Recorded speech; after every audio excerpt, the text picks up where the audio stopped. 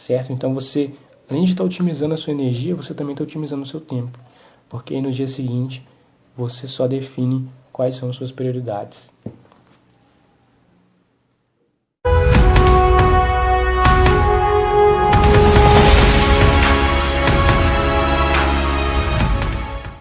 Seja muito bem-vindo, seja muito bem-vinda a mais um episódio aqui do Coach Responde, onde eu estarei respondendo perguntas da minha audiência, perguntas sobre alta performance, sobre crescimento e sobre evolução. Muito prazer, meu nome é Vitor Coach. No episódio de hoje, eu vou responder 3 perguntas da minha audiência. A primeira pergunta é sobre o pilar financeiro. Como fazer a manutenção do meu pilar financeiro para construir uma vida financeira mais abundante e mais feliz? A segunda pergunta é sobre hiperprodutividade. Como que eu posso ser altamente hiperprodutivo e fazer mais com menos esforço? E a terceira pergunta é sobre resiliência. Como que eu posso ser realmente resiliente na minha vida? Então eu vou estar respondendo essas 3 perguntas no episódio de hoje do Coach Responde. Então vamos lá. A primeira pergunta é sobre pilar financeiro. Como que eu posso fazer a manutenção do meu pilar financeiro? Primeiro de tudo, a gente vai precisar entender o que é o pilar financeiro. O que é o pilar financeiro? A alta performance ela é constituída de 6 pilares. Primeiro pilar profissional, segundo pilar financeiro, terceiro pilar corpo e mente, quarto pilar controle emocional, quinto pilar relacionamentos, sexto pilar espiritualidade. Então, a grande sacada da alta performance é você fazer a manutenção de cada um desses 6 pilares, e se cada um desses 6 pilares para você poder ter uma vida épica e alcançar os seus maiores objetivos. Então, o que é o segundo pilar? Então, o que é o pilar financeiro? O pilar financeiro é o segundo pilar da alta performance, e o objetivo do pilar financeiro é você organizar a sua vida financeira, fazer a gestão financeira, da sua vida financeira pessoal, profissional, para você poder se organizar financeiramente da melhor forma possível.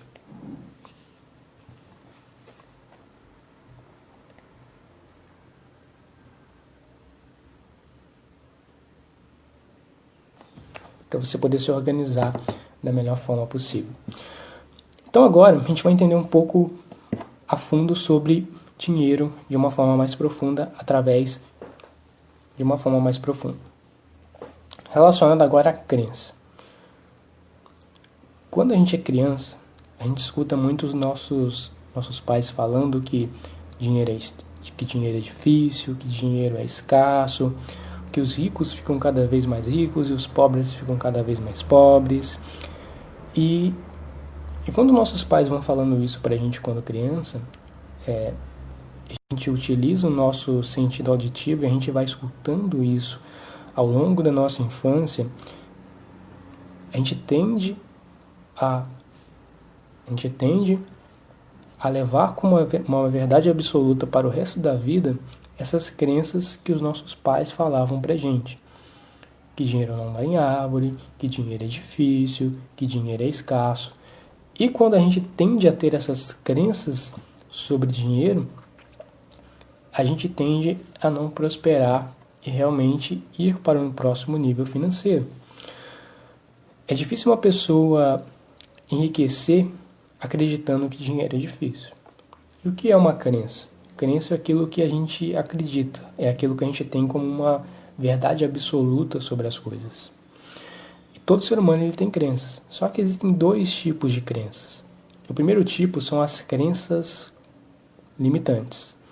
As crenças limitantes são exatamente essas crenças que eu citei como exemplo, que dinheiro é difícil, que dinheiro é escasso, que dinheiro é raro, que os ricos ficam cada vez mais ricos e os pobres ficam cada vez mais pobres.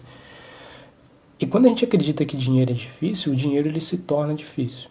Porque a gente não vê formas de se ganhar mais dinheiro, a gente não vê perspectivas para se ganhar mais dinheiro e de negócios e de produtos para que a gente possa implementar e ter uma vida financeira mais saudável.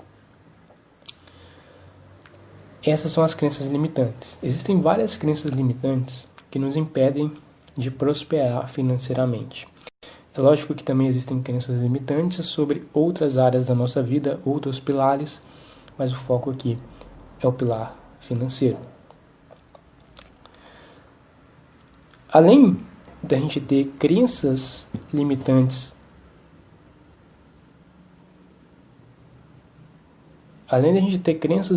sobre dinheiro, a gente também tem crenças construtivas. O que são crenças construtivas?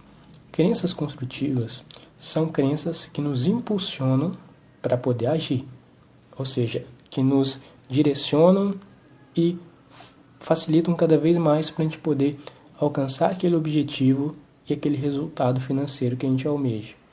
A gente ter realmente a liberdade financeira que a gente quer e realmente ter a abundância financeira que a gente quer e que a gente realmente merece. Mas para o nosso cérebro, ele não tem lugar, para a nossa mente não tem lugar para duas crenças limitantes, para duas crenças. Ou seja, ou é uma crença construtiva ou é uma crença limitante. Não tem como eu acreditar que dinheiro é difícil e eu acreditar que dinheiro é fácil, não. Ou eu acredito que dinheiro é difícil e pronto, ou eu acredito que dinheiro é fácil e pronto. Então é muito importante a gente entender isso para a gente poder jogar o jogo do dinheiro.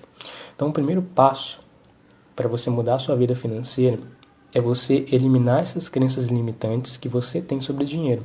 Que dinheiro é difícil, que dinheiro é escasso, que dinheiro é raro, que os ricos ficam cada vez mais ricos e os pobres cada vez mais pobres.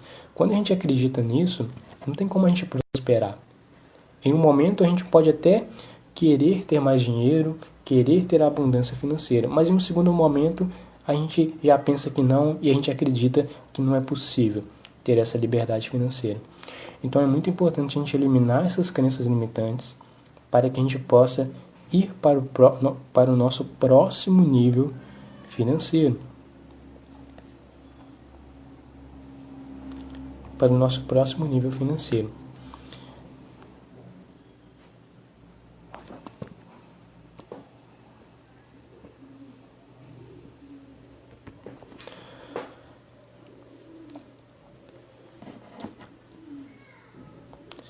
Agora, vou falar sobre dinheiro, como que você pode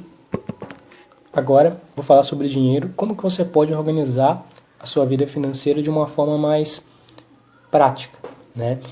Sendo que o primeiro passo é você organizar a sua vida financeira aqui dentro, eliminar crenças limitantes e essas crenças limitantes sobre o dinheiro.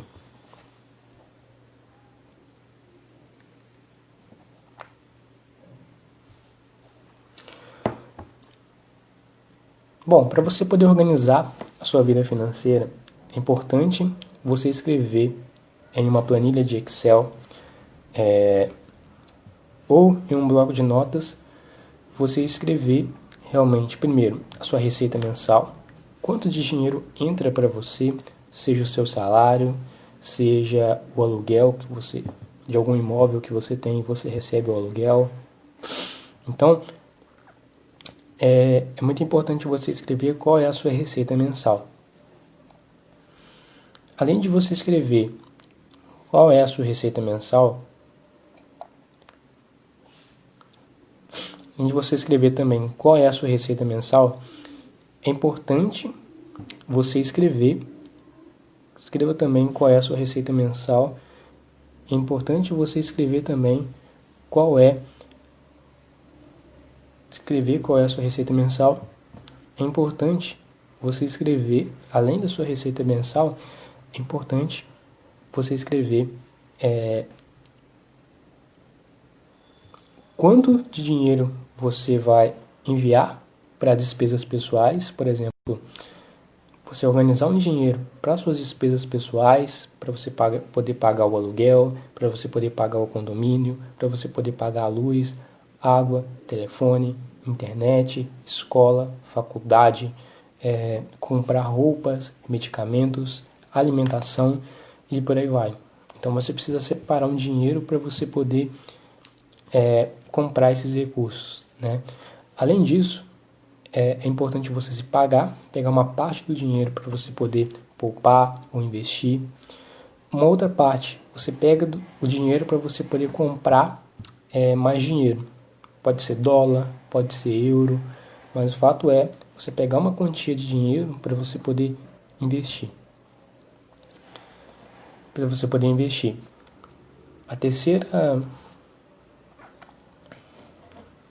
Outra questão também, você pega uma parte do seu dinheiro e você doa para causas que você realmente acredita. Outra parte do seu dinheiro, você pega e você investe no seu desenvolvimento pessoal. No caso, comprar livros, comprar cursos, treinamentos e por aí vai. E por último, você investe uma parte no seu lazer, seja para poder sair com a sua família e fazer um programa em família ou sair com o seu cônjuge. Então é muito importante você organizar e ter esse controle financeiro de tanto quanto dinheiro entra, mas principalmente quanto de dinheiro sai também.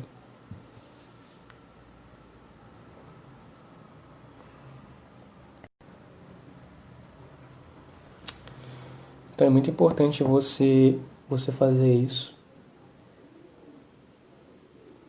Você fazer isso para você poder aumentar o seu resultado financeiro. Essa foi a primeira pergunta aqui do Coach Responde sobre o pilar financeiro. A segunda pergunta que eu vou estar respondendo aqui no Coach Responde de hoje é sobre hiperprodutividade. Como que eu posso ser altamente hiperprodutivo? O primeiro passo, como que eu posso ser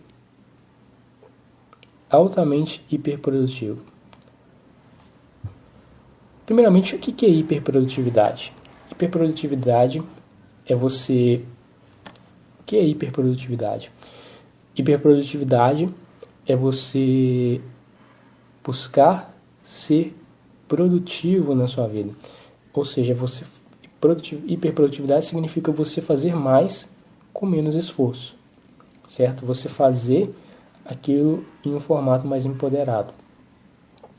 Como é que eu faço para poder fazer mais com menos esforço? Além disso, hiperprodutividade é a combinação de gestão de tempo combinada com a gestão de energia. Ou seja, é você otimizar o seu tempo da melhor forma possível, otimizando, consequentemente, a sua energia também, para você não ficar cansado ao longo do seu dia. A primeira estratégia para você implementar, para você ser hiperprodutivo e otimizar não só a sua produtividade, o seu tempo, mas também otimizar a sua energia, a primeira estratégia é prioridades. É muito importante você definir na sua vida quais são as suas reais prioridades. O que é mais importante que tem que ser feito? Então, se você quer ser realmente produtivo na sua vida, defina quais são as prioridades que você tem que fazer. Ou seja, quais são as tarefas que vão te gerar o grande resultado no final do dia. Em outras palavras, é aquele 20% que gera 80% dos resultados, certo? Às vezes, ao longo do nosso dia a dia, a gente faz milhares de tarefas, mas a gente não sabe qual é a tarefa realmente importante que vai ser responsável por gerar o resultado. Então, é muito importante a gente definir quais são nossas prioridades.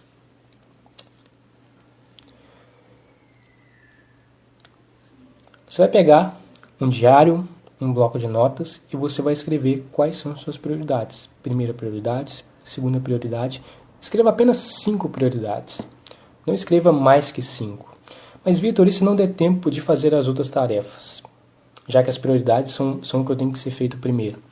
Bom, se não der tempo de fazer as outras, faz depois. Mas as prioridades é algo que você tem que fazer primeiro. Seja na hora de estudar, estude o que é principal, que vai te gerar o resultado.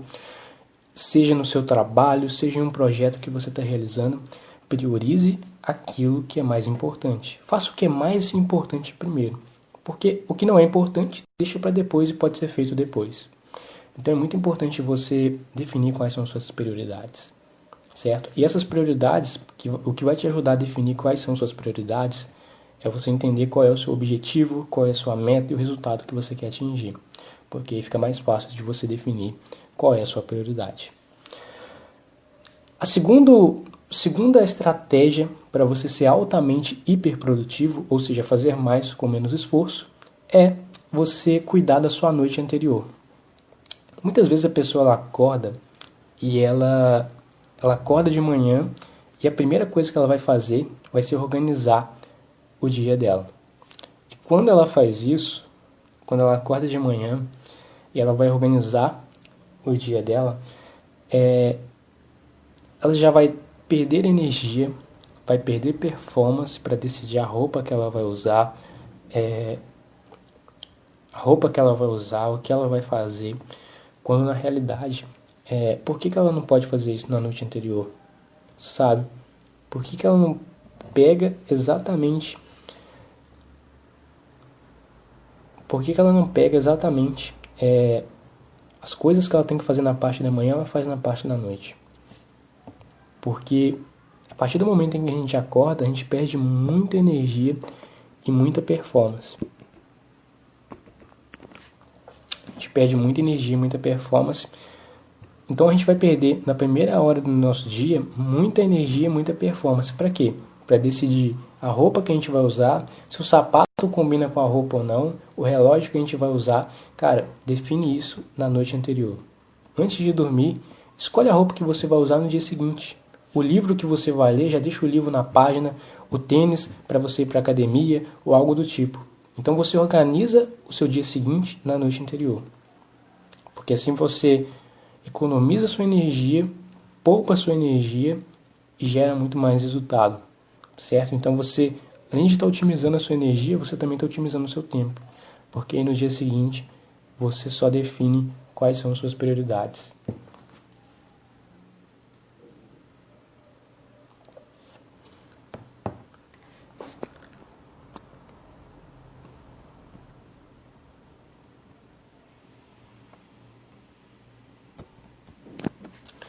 Você definir suas prioridades.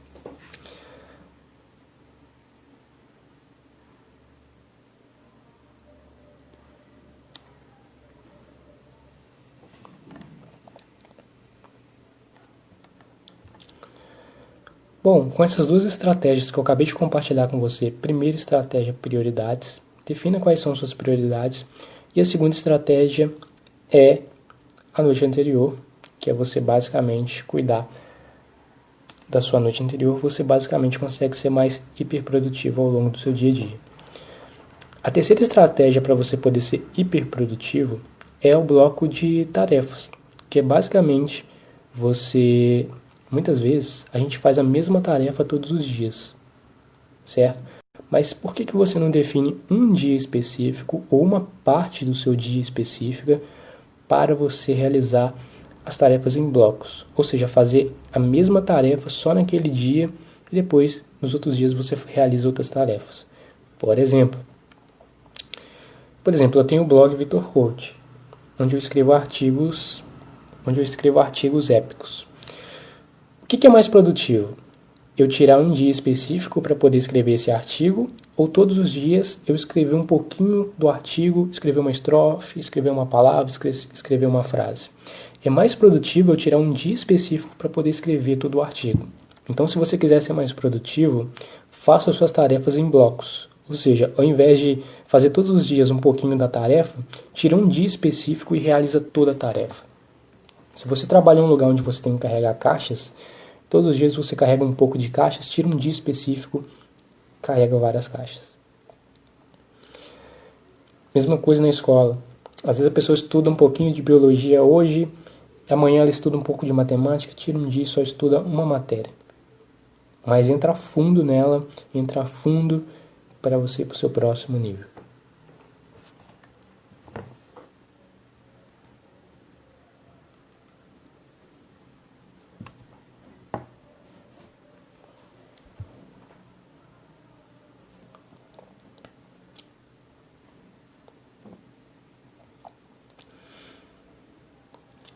Terceira pergunta do Coach Responde de hoje é resiliência. Como ser resiliente?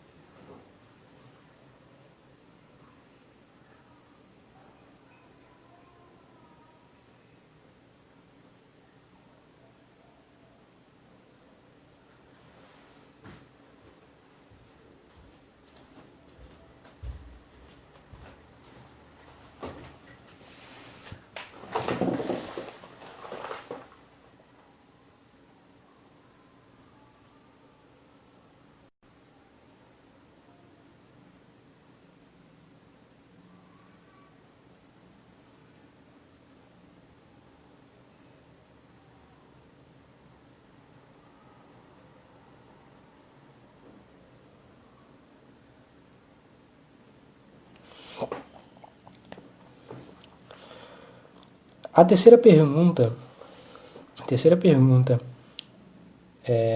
do Coach Responde de hoje, então, é sobre resiliência. Como ser resiliente? Bom, resiliência é uma palavra que é extraída da física e significa o ato de um material ele passar por algum tipo de transformação e ele voltar a ser o que ele era antes. Por exemplo, um elástico. A gente pega um elástico, a gente puxa ele, a gente utiliza ele para poder colocar em um baralho ou em um objeto. Mas só que se a gente soltar, a gente puxa o elástico assim, mas só que se a gente soltar aquele elástico, ele vai voltar ao tamanho original dele, ele vai voltar a ser o que ele era antes. Então, o elástico tende a ser um objeto resiliente. Uma vara de salto também tende a ser um objeto resiliente, certo? Então, esses são alguns exemplos de objetos resilientes. E como é que funciona a resiliência no ser humano, né? O ser humano ele tende a ser resiliente fisicamente, né? A gente pode cair, se machucar, cortar o joelho, só que depois de alguns dias, depois de algumas semanas, basicamente o nosso corpo vai tender a cicatrizar. Lógico, dependendo do ferimento, dependendo do machucado. Mas o nosso corpo tende a ser resiliente em pequenos acidentes, em pequenas fraturas, em pequenos machucados que às vezes a gente tende a sofrer, pequenas quedas. Então, o nosso corpo tende a cicatrizar esse machucado, fazendo com que a pele volte o máximo possível ao normal e o mais rápido possível. Então, o nosso corpo ele tende a ser resiliente.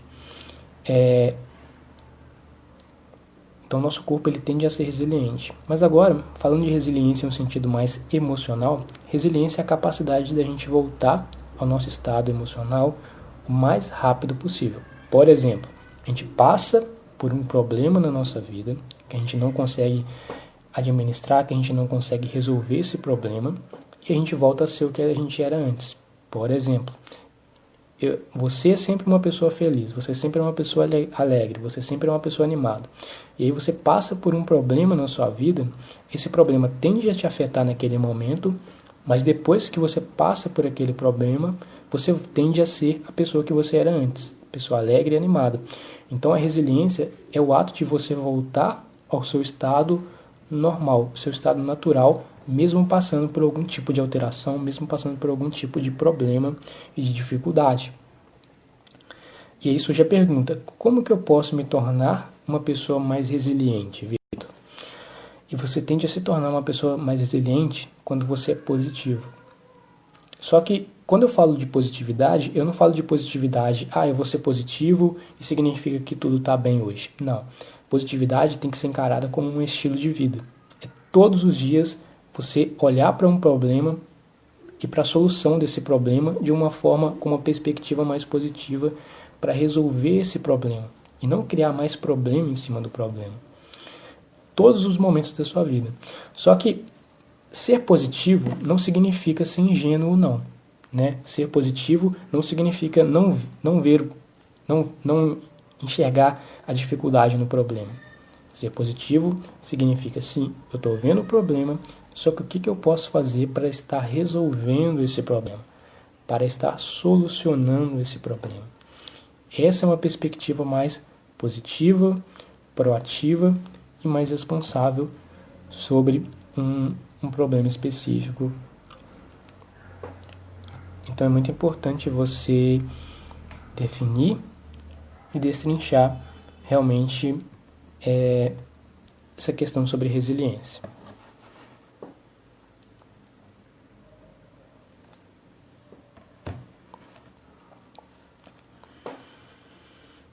Pessoal, esse foi o episódio de hoje aqui do Coach Responde, onde eu acabei de responder algumas perguntas aqui da minha audiência. Obrigado por você que ficou comigo até agora.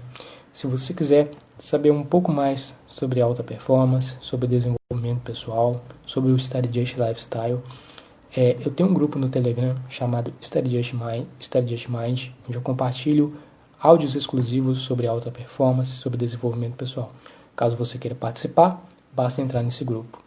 Te vejo até no próximo episódio do Coach Responde. É hora da action.